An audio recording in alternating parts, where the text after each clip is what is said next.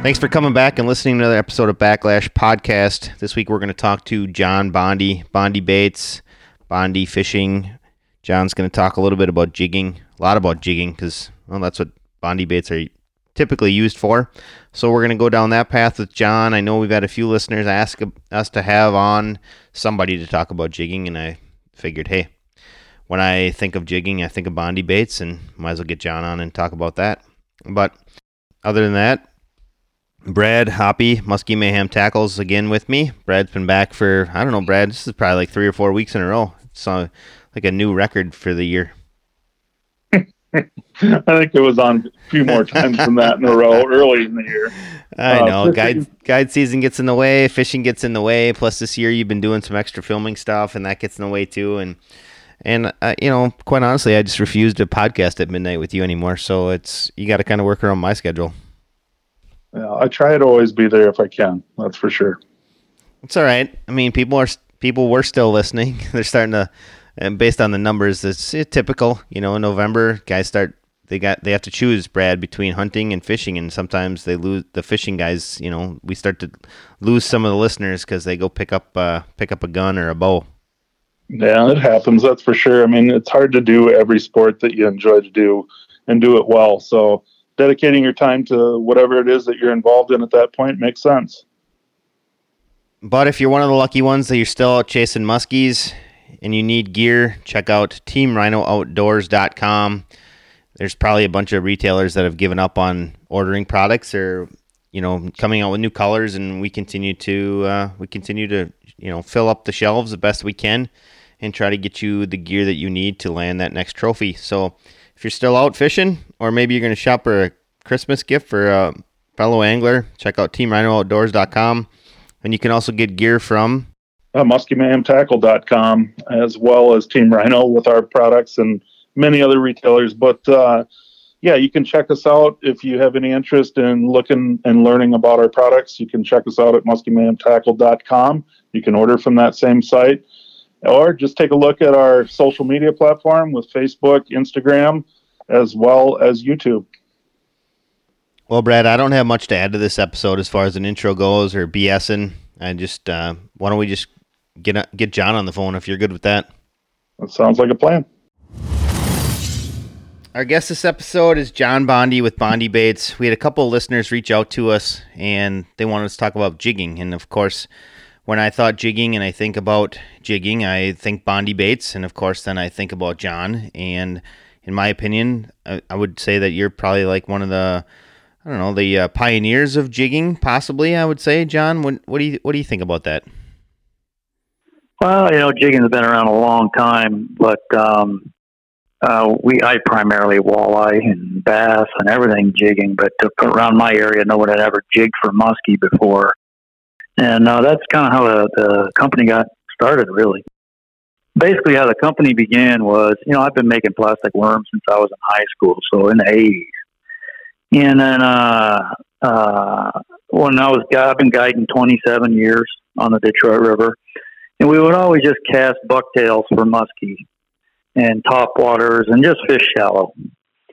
But on a bluebird day, we had a slight cold front on any kind of, I'm talking like, early to midsummer, any kind of bluebird day, man, that casting bite would just shut down in the Detroit River. And this fish that, would normally be chasing on a cloudy day, I just could not get them to run down any bait after about 9 a.m. So I started thinking, guiding for walleye in the spring, like April, May. We occasionally would get bit off, or we get a muskie right to the side of the boat when we're targeting walleye, when the muskie season's closed. And I said, maybe they're obviously using these shipping channels here on this river. Maybe I could catch one jigging if I went like with a saltwater type jig and just vertical jig as we drift down the river, just like I was walleye fishing, but heavy duty. Boy, the first day we did it, I had a customer with me. It was like opening day one year. It was about 20 years ago. We caught about a 30-pounder. And all I did was go to areas where I had frequently been bit off, in the early part of the year when the season was closed. I just had a mental note of all these areas, and I went back there and tried to actually jig for muskie instead of other species. And long story short, the shallow water casting started to fade for me, and I started to focus on jigging because I was catching bigger fish. And and then at first I was trying to jig various products, and they all had problems. Either I couldn't hook up, or they would get tangled on the leader, or they were too light. So, being I had knowledge of making plastic baits already, I just went about carving. Literally, I made it out of Bondo car repair stuff. I just made this prototype of this jig and then made a rubber mold of it. And it was about 7 ounces, and we just started jigging. And that thing worked from day one. And it is the exact same original version from day one. There was no prototype beyond the first prototype. So I really, really lucked out there. Yeah, that's wild, John. And, it's so cool to think about, what you created there. Where was your mind when you were actually carving that out? I mean, that's pretty interesting, the shape and everything else. I'm assuming you're talking about the original Bondi itself. Yeah, the original Bondi was the one that I came up with first. I knew what weight I wanted. I knew I wanted trebles on the bottom. And, I put the blade on there just as an attraction. But in the end, it became an integral part of the bait because it had a drag on the tail, which helped the tail go up and the nose go down on the way down. So that blade is an integral part of the bait. And, when I first made it, I just wanted to keep it a secret. I didn't want people knowing about this lure. I didn't want people knowing about the technique because literally on my area, the Detroit River, I wouldn't see anybody fishing. Once you hit the walleye season was over, you'd see a guy casting bucktails, but you would never see anybody jigging. So I tried keeping it a secret for several years. And I told my customers, I pleaded with my customers to not tell anybody what I was about to show them. But after several years, I said, you know what? Someone's going to come and take this out from underneath me. So I decided to market the bait as best I could and market, a technique to go along with that. And that's a rarity is when you come up with a product and a technique. Now, jigging has been around for centuries, but vertical jigging, drifting down a river in heavy current, no one had ever done that in this region here. So I got really fortunate that I came up with this thing and it's expanded. Like I say, I tried to keep it a secret. I was going to, and I never even planned on selling the bait. I just wanted it as a tool. Well, all these years later, I've probably made about $750,000 of these Bondi originals, and the bait's won at least 30 muskie tournaments around the country that I know of.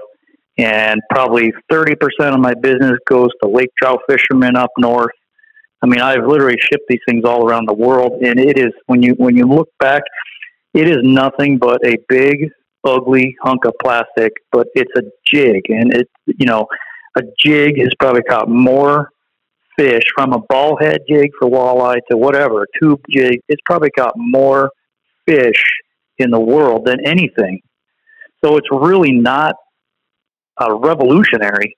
It's just a big, heavy jig with two big trebles on it, and it just amazes me with the stories and the emails I get from people how much success they've had on this simplistic idea. You definitely came up with a great plan there, John. Before we move into a bunch of the bait talk and about technique and so on, why don't you give us a little bit of background and also share about your guide service as well, John? Yeah, well, I went away to college when I was a kid, and I knew the whole time I was in college I wanted to somehow make a living fishing, and I was really focused on bass tournaments, and I really thought that I could survive the big trail out there doing that. Guiding was always, there as a kind of a backup type thing. When I was 16, I thought I was going to be Kevin Van Dam, Roland Martin, but guiding was a very easy thing for me to roll into because I loved seeing people catch fish. I lived in a very good area to be a guide. I mean, all the techniques are around here are easy for people to catch fish, and our fish are plentiful, so it's easy to. In the big picture, Lake St. Clair, Detroit River is one of the easiest lakes to be a guide on most days. Like, there's a lot of parts.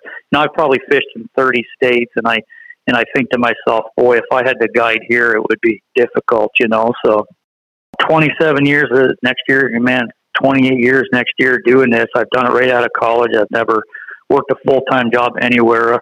You know, I came from a blue-collar family, and I just worked and starved to death early on. And when I started, there wasn't a lot of people guiding out of bass boats around here.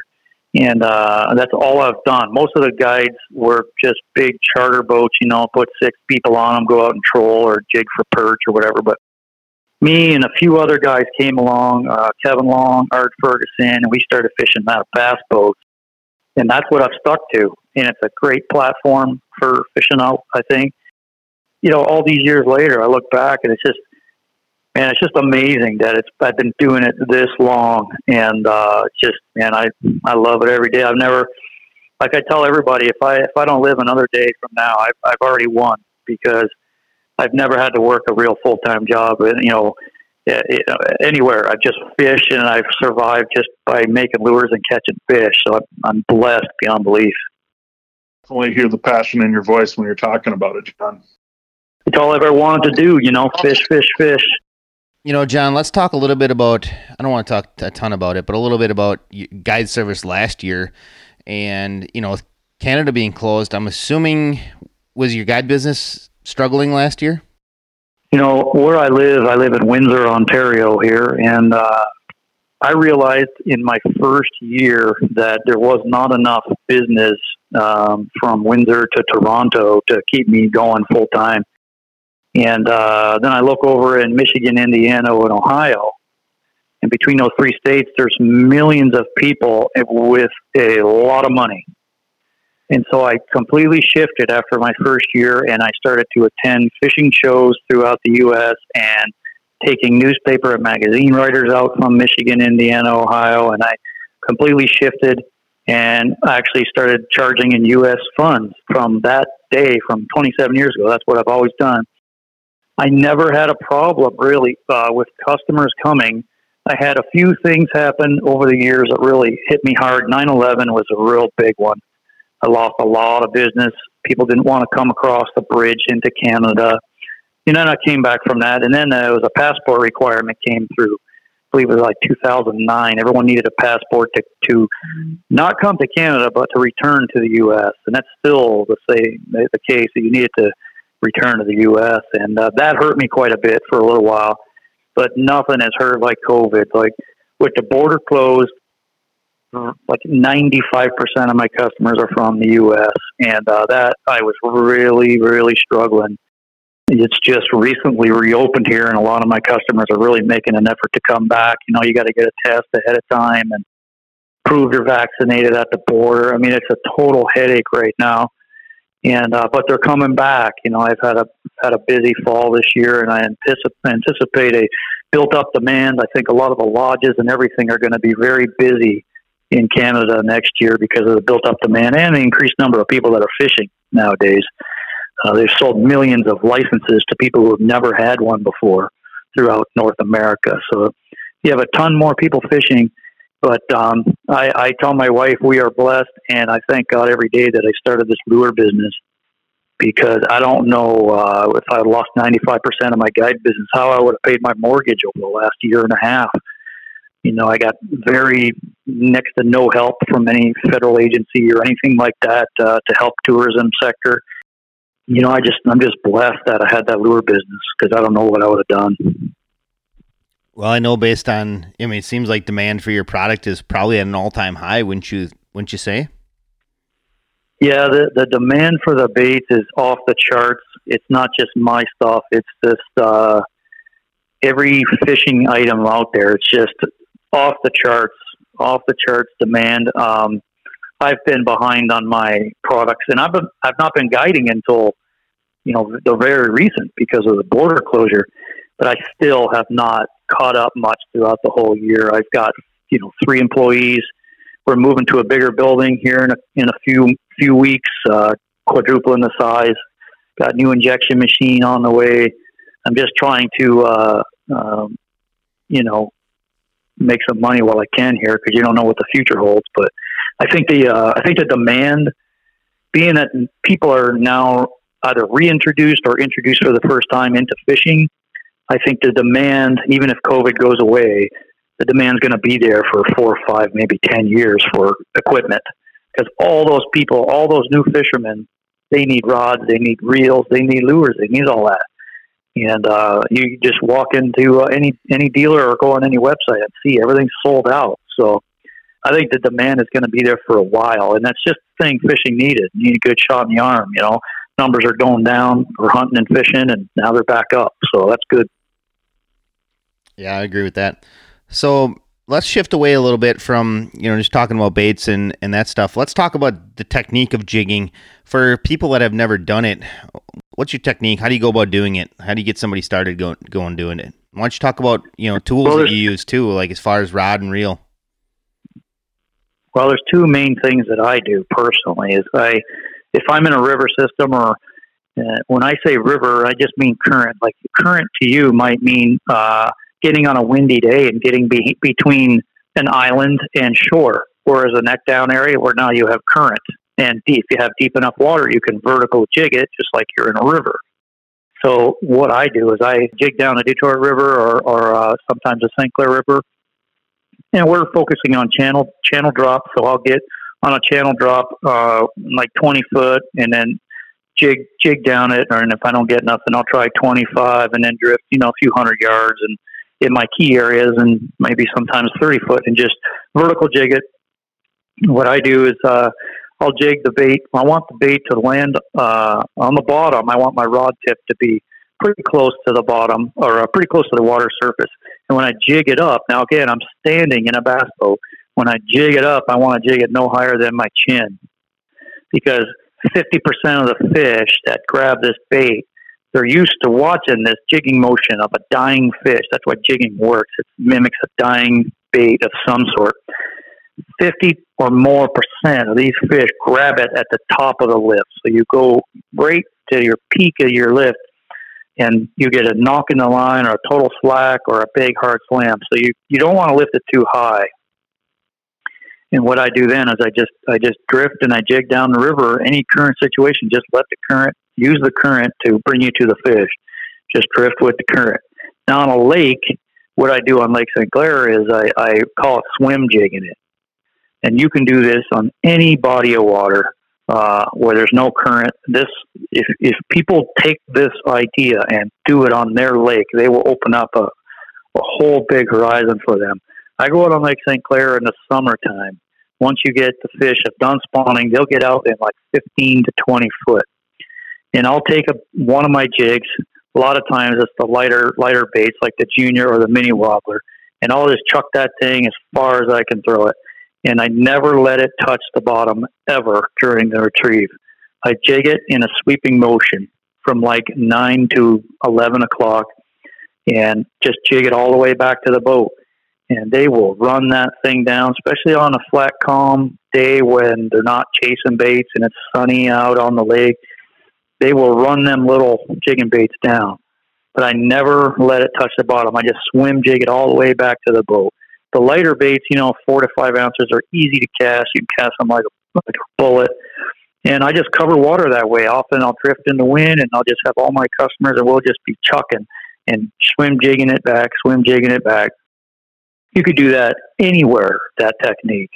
And the hardest part of the whole jigging thing and the whole open water thing is to getting people to commit to doing it for a day. Getting the traditional musky angler to go fish deep is very difficult. And it's something I've preached all these years, is just forget about the weed beds for one weekend. Just go out and jig deep water, commit to it for one weekend in the middle of summer and just see what happens. And you would not believe how many devotees I've had that have, after they've done that, Get out there with your graph. Get out there, spend some time in the seat behind the steering wheel, idling around, seeing some likely structure. Drop that bait off the back or swim jig it off the front. I mean, but you got to drill it into people's brains that it's not all about the shallows and it's not all about the rock pile and 12 foot. It's deep, deep water up to 50 foot in some cases. Those fish are not seeing lures out there. And if people will commit to doing it, especially in a hot summer, they will open the horizon. It's like the last, when you think about it in the musky world, open water, deep water is like the last big horizon out there, really. And if people commit to it and spend time doing it, they'll be amazed at their success. Really, I think their catch rates will go up all year. So it kind of leads me into a question I had here on one of my notes was, when you get the customers in the boat, was it difficult for them to buy into it, or did they find success fairly quickly and it was an easy transition for you to, I'd say train your customers into this technique? In the first few years, I would not tell them what we were doing. I would get them out there and we would chuck bucktails in the morning every day. No matter, even today, I do it. We chuck bucktails, chuck topwaters. Then I would say, listen, I'm going to show you something that's going to blow your mind, but I want you to just drill into your head that this works, and you can't tell anybody. That's how I started it out.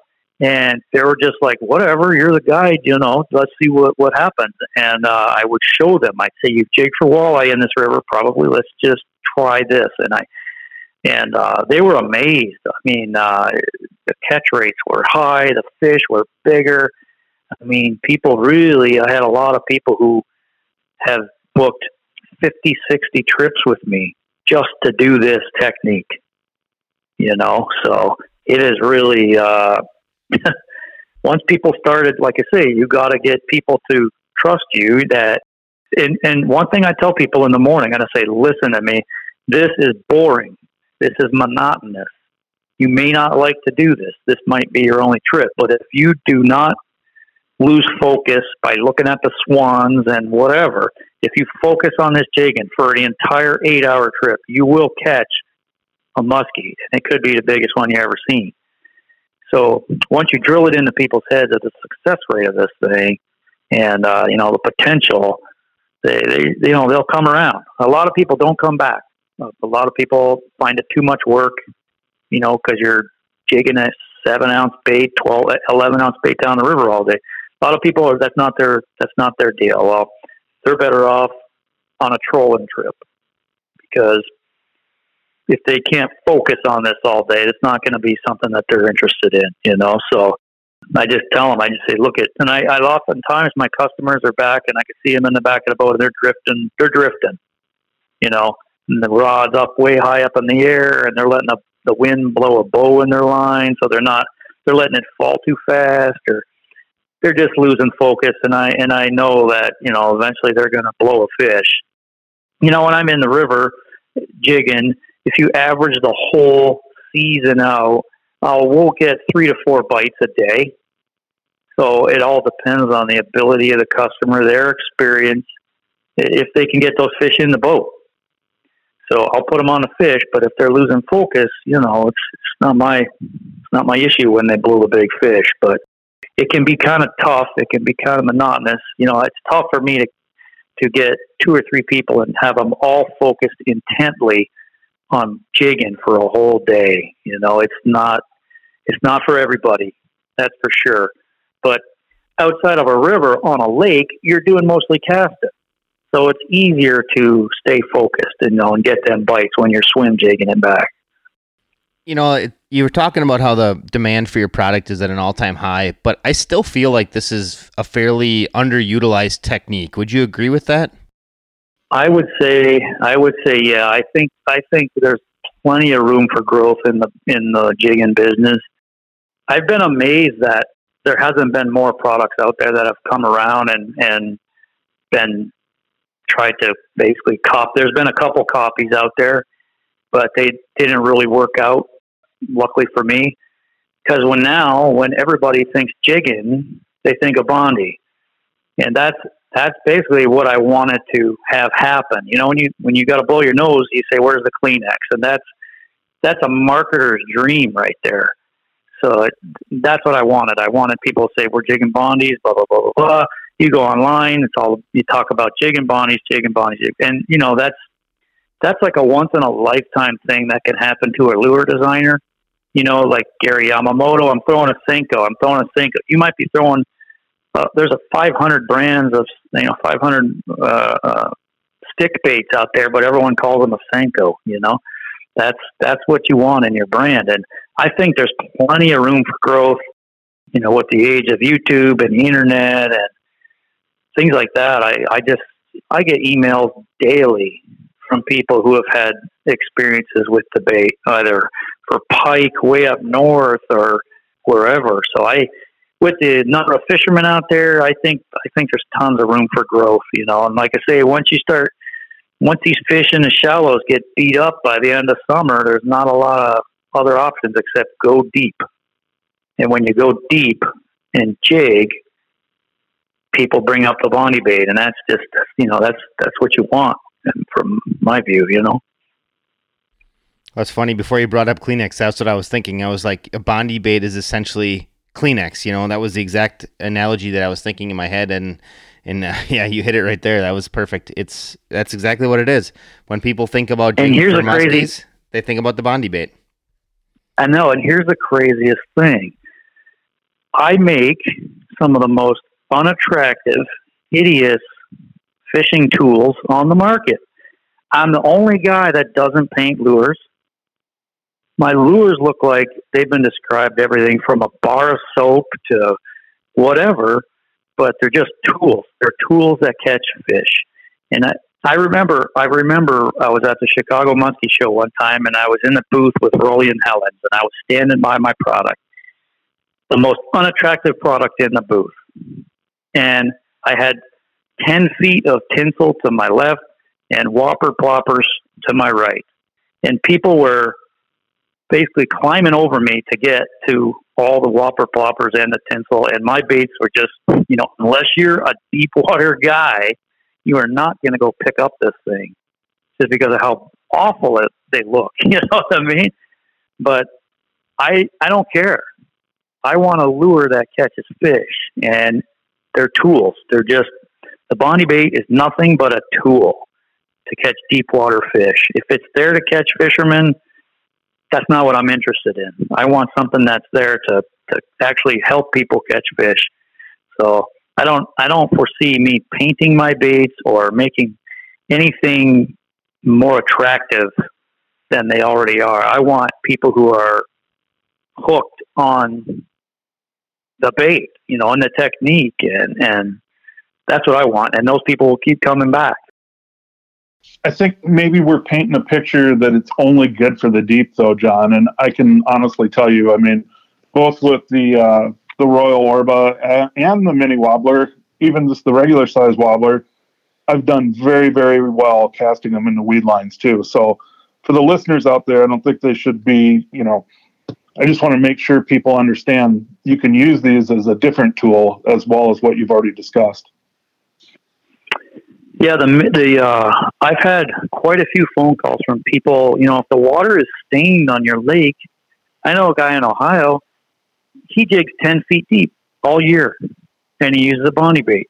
And he'll take his trolling motor and he'll move 20 yards down the break, you know, and he'll jig in 10 foot. And then if he doesn't get none, he'll move more and then he'll jig. He's shallow jigging. And that, you know, that's definitely doable with these baits. It's not, it all depends on the clarity of that water, really. You could fish deep weed lines with them, catch nice pike doing that. I mean, you could, there's so many different things. So to me, it all depends on the water clarity. You know, if it's clear, they're not going to be there in the shallows anyway. So I think that in the heat of the summer, you know, I think you're going to be wanting to go deep. But if you got some nice tannic stain or you got some, you know, muddy water, you could fish like in Kentucky. I mean, they're fishing under boat docks with them, and fishing laydowns and treetops and things like that. One of my biggest markets is the Mid-South. All these reservoirs. If you would have told me that when I invented this bait, that guys would be jigging I got a picture from a guy who's standing on a boat dock in Kentucky, and I'm like, why has he got this fish? Why is he standing on a boat dock? And I come to find out all these panfish and stuff getting onto these boat docks, and these guys are going into the slips and empty slips, and they're jigging. And I would have never dreamed that they would be using these baits in the Mid-South like that for muskie. I mean, it's one of my biggest markets now. All these reservoirs down there, Southern Ohio, Kentucky, even Tennessee and West Virginia. Man, that just blows my mind. The guys are finding all these different ways. Submerged timber. Guys are fishing them on bluffs where there's laydowns and stuff over deeper water. I mean, everybody's found their own little way of doing it. I know guys that spear pike, and they use them as decoys to get the pike to come in. I mean, you can use them for ice fishing, for lake trout. I mean, it's endless, because the reason it's endless is because it's nothing but a big jig when you cut away the fat, you know. So again, I guess it's safe to say that everywhere muskies swim, you think that you can catch them on a Bondi bait? I caught a muskie in 2 foot of water under a dock one time, about a 25-pounder in New York. So them suckers, you know, I know guys that take the treble hooks off and put a hook just on top. So they attach it to the eyelet and like chuck them up on like sandy shorelines and pull them like 4 or 5 feet deep and just drag them off the breaks and stuff like that with the only, you know, the hook just on the top, you know. It's just crazy to me. And it's like I say, it's just a big jig. And, but we sure sell a lot of them though, man. It's just every year I hear about a new area where it's being used. And it just blows my mind going back to the fact that I was going to just not tell anybody about this thing. I was just going to use it for my own use. You know, I'm sure glad I moved on from that idea. Absolutely. I was just going to ask him what his favorite jigging bait is and what his favorite swim jig. Definitely the Bondi Original is the best seller. I use it pretty much every day. We're jigging. I use the Big Wobbler. I've been using the Big Wobbler all this week actually, but Bondi Original is a big seller. And when I'm swim jigging out in the lake, I'm using the Mini Wobbler. Mini Wobbler, Pearl Mini Wobbler in Canada at least has become my number one selling bait in Canada. People are using them, I think, for pike and lake trout mostly up there, but the Pearl Mini Wobbler is just, man, I've sold so many of them things, and it's 4.5 ounces, it casts like a rocket, easy to swim jig back. You got that blade on the back, and you just swim it and keep it off the bottom. If I get zebra, like St. Clair, you know, it's a shallower lake, right? 15 foot is average, you know. So if I get zebra mussels, I'm not swimming it high or fast enough. So it's just an ideal bait for that. The fish over here just love it. It's a little morsel for them. So, John, size of bait and when? You know, I know that, you know, if you look at the original Bondi, there's now 3 sizes. And then you got the Wobbler, I believe there's only 2 sizes, if I'm not mistaken.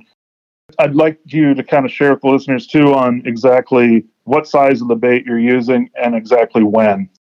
For me personally, in this area, our fish are so aggressive. Like, for example, we don't use, in the Detroit area, we don't use suckers ever because you don't have to. Because these fish, because of the current, they always seem to be more active than fish in other regions.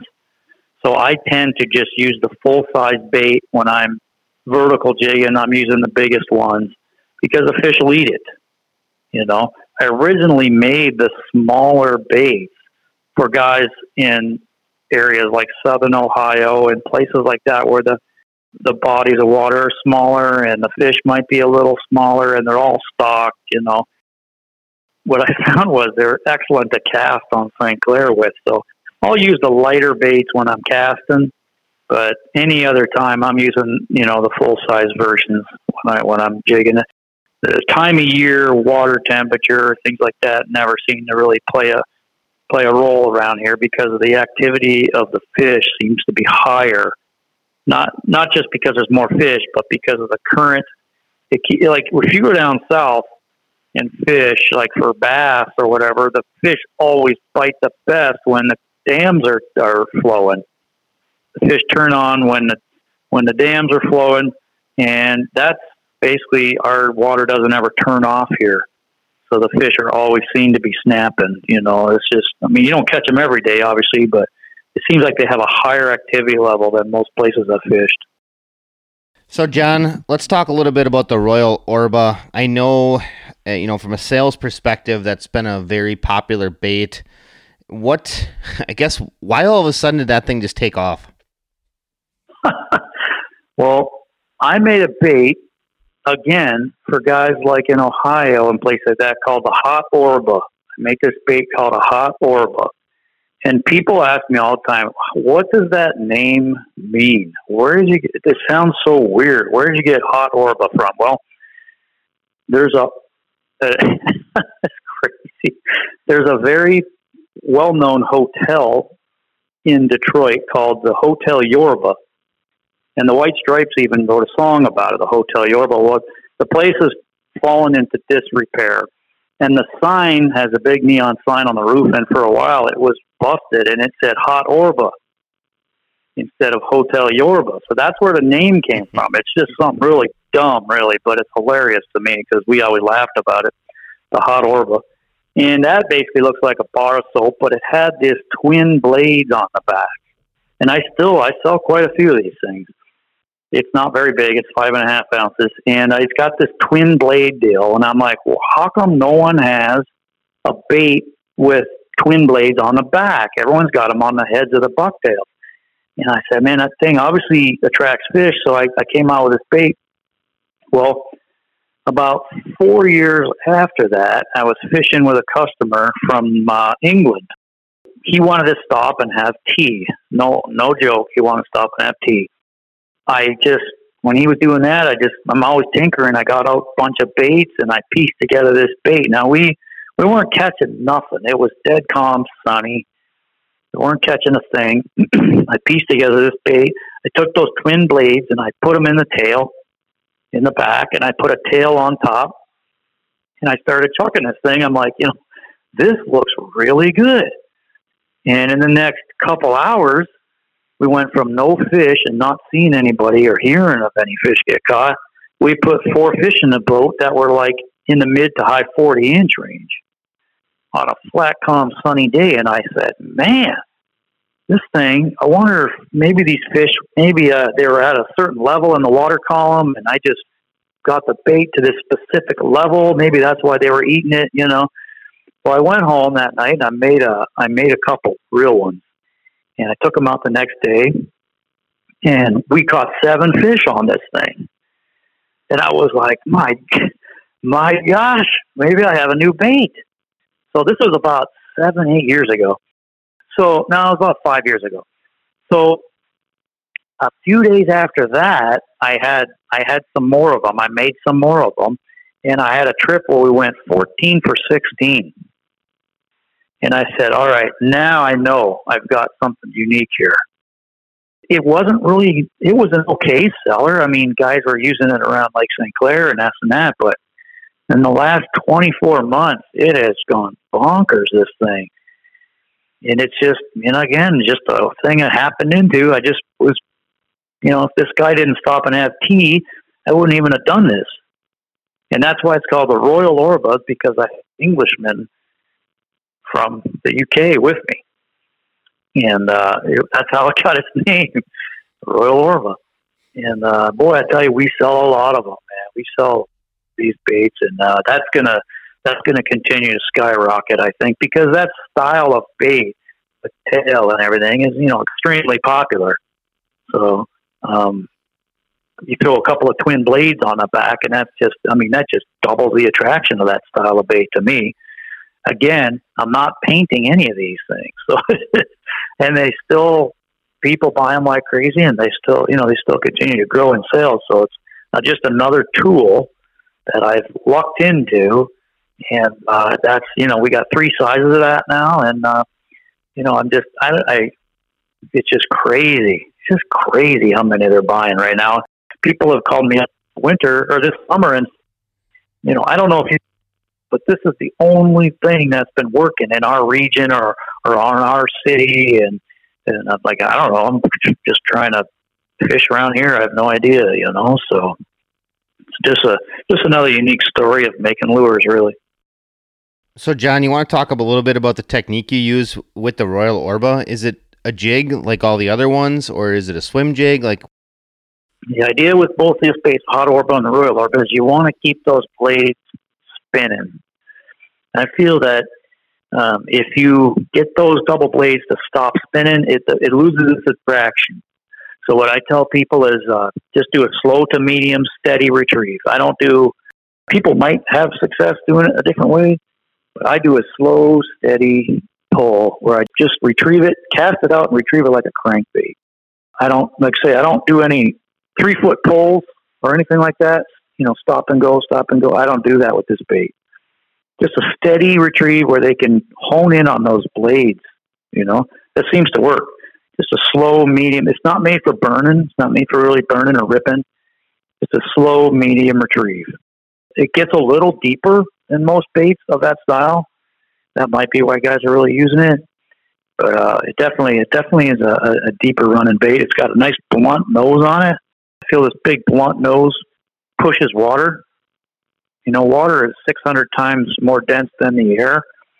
So, you can imagine how much the fish can feel this nose of this thing pushing water as it moves through the water.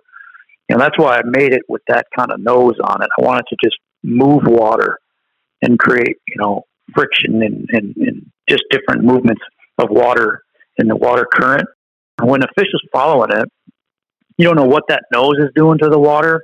You don't know what those blades are doing to the water, but it's got the fish's attention, and they're following right behind that thing, and it's exciting. I need to get more bolts for next year. Let's put it that way. One of the things with the 3-way swivel there, it's incredible, and I'm guessing you're getting a bunch of metal noise there too, which is really cool. And over the past couple seasons, man, I can't even tell you how many fish we've caught on the Royal Orba.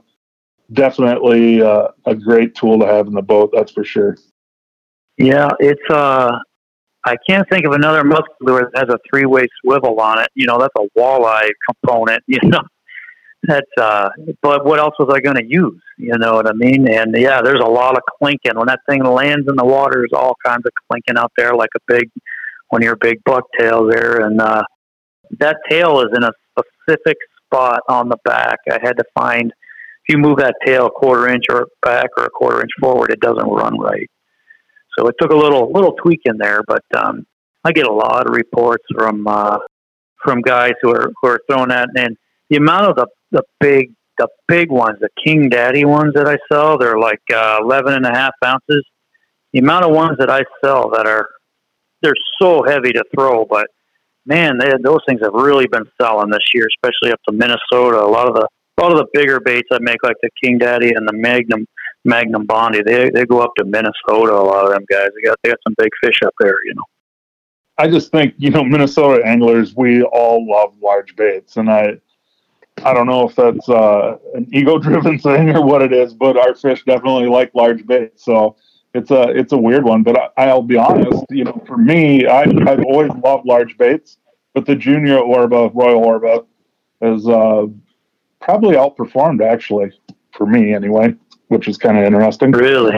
Well, I know when I just had the original size for a while, and guys were really wanting a smaller one, and I would say that smaller one probably sells at about the same rate as the medium size, the original size now. So I know guys that are using them a lot for pike and stuff like that way up north. So, yep, there's that junior one is I've really thought about making a smaller one than that for bass or something, but we'll see what happens in time. I'd like to maybe make I don't know. My brain, there's not enough aluminum in this world to make enough molds for things that I want to create, but all that stuff takes money, Yeah, absolutely. The wobbler, if you could make one about 1 inch long, I think would be great on the ice. I thought about that, but also, there's so many ice fishing products out there, and I've thought about making a small one. I really have. But what, the problem is what they'd be priced at, and would guys spend that when they can do a lot of that with just a ball head jig at that size, and save themselves some money, So would guys do that? I don't know. It's just interesting to me, like the jigging that I've done playing with the wobbler. It's so interesting because, as you pump that bait, and if you stay in contact with it the whole time, it's whop, whop, whop, whop, whop all the way down, and you rip it back up. It's amazing. The original Bondi still, I don't know, it probably outshines it as far as the jigging aspect for me anyway. I don't promote the wobbler as much. The bigger wobbler, it's not really good for casting. It's because it's so heavy. It doesn't work good through the water. But for jigging, it is amazing. It's an amazing bait, but I'll tell you a little secret about it. I didn't know it was going to wobble when I made it. That was just a fluke. Another thing that fell in my lap. I wanted basically just a different shape of a jig, something different where it fell kind of flat instead of nose first. And I put that thing in the water. I created it, and I put it in the water, and the thing wobbled, and it wobbled hard, and I could not believe it. And it was just a fluke. So I said, this thing is actually wobbling, and you can watch your rod dip. On the big one, you can really watch your rod dip if you get it in the right tension on the line there. But originally, I didn't know it was going to do that. So there's another example where the Lord's blessing me, where it just falls in my lap like that, where this thing actually wobbled without even me planning it. So the little one, it wobbles, not as pronounced as the big one, but if you use a little bit lighter line, you'll feel it wobbling for sure. Good things happen to good people, John. That's awesome. I mean, I truly enjoy fishing all your products. That's for sure. Well, I appreciate that, and it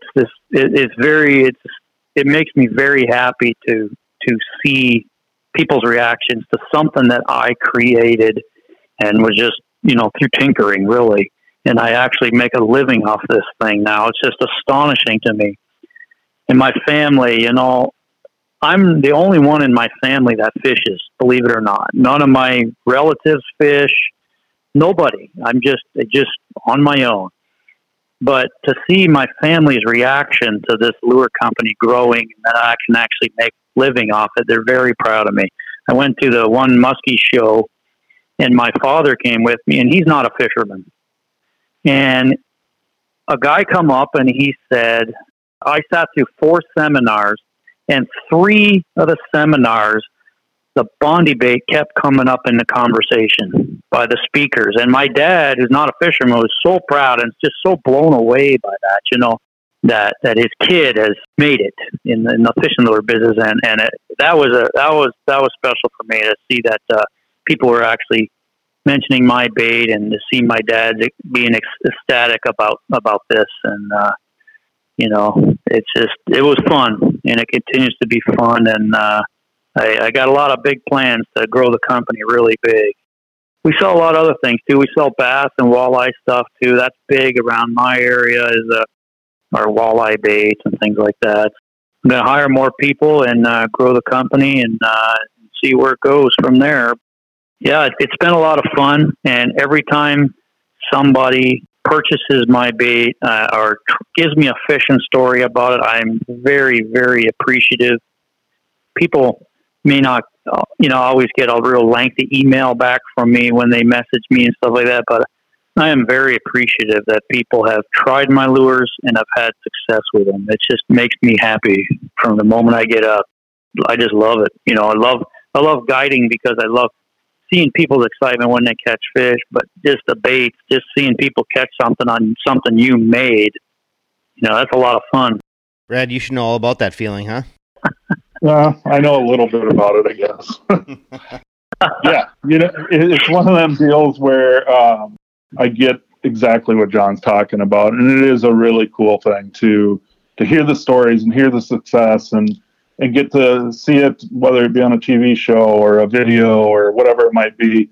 we've been blessed in so many ways, as John has himself. So I truly can relate to what John's talking about, and the crazy part is it's grown out of control to the point where it's hard to be creative. Fortunately, I think we've been creative, and I know where John was talking about, making another mold and doing something new. You're already over the top busy. It's kind of hard to actually look forward to something new, I would say anyway. Would you agree with that, John? Yeah, it's it takes, like, my mind's always turning on new ideas, but just in the last 24 months, I've just been trying to just make money on the products I already sell, trying to just make sure we have parts in stock, trying to get the orders out. My orders have been behind it, even the biggest of the big stores. I sell to them and they're waiting. I mean, it's just how it is. It's just the way it is, They've got to wait like everybody else, and I'm not the only one I'm not the only one they're waiting on either. My stuff I'm proud of. We don't buy anything from China or any of these foreign countries. We use domestic products.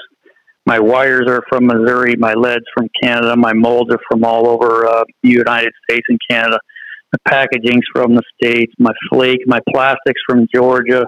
I mean, I buy domestic material, so all my stuff is not sitting in a shipping container somewhere. I just need to put it all together and ship them out. So I'm not waiting on foreign components because I don't use them. Likewise. That's one beneficial thing for me is focusing on domestic materials, and guys appreciate that. You know what I mean? And I've been able to keep prices down, and I haven't have to worry about mine falling off a container into the ocean like it's happened to some people. Yeah, that's always interesting to hear, and we are doing the same exact thing that you're talking about. We believe it's very important to stay here local as if we can. And I think there's a quality advantage to that too.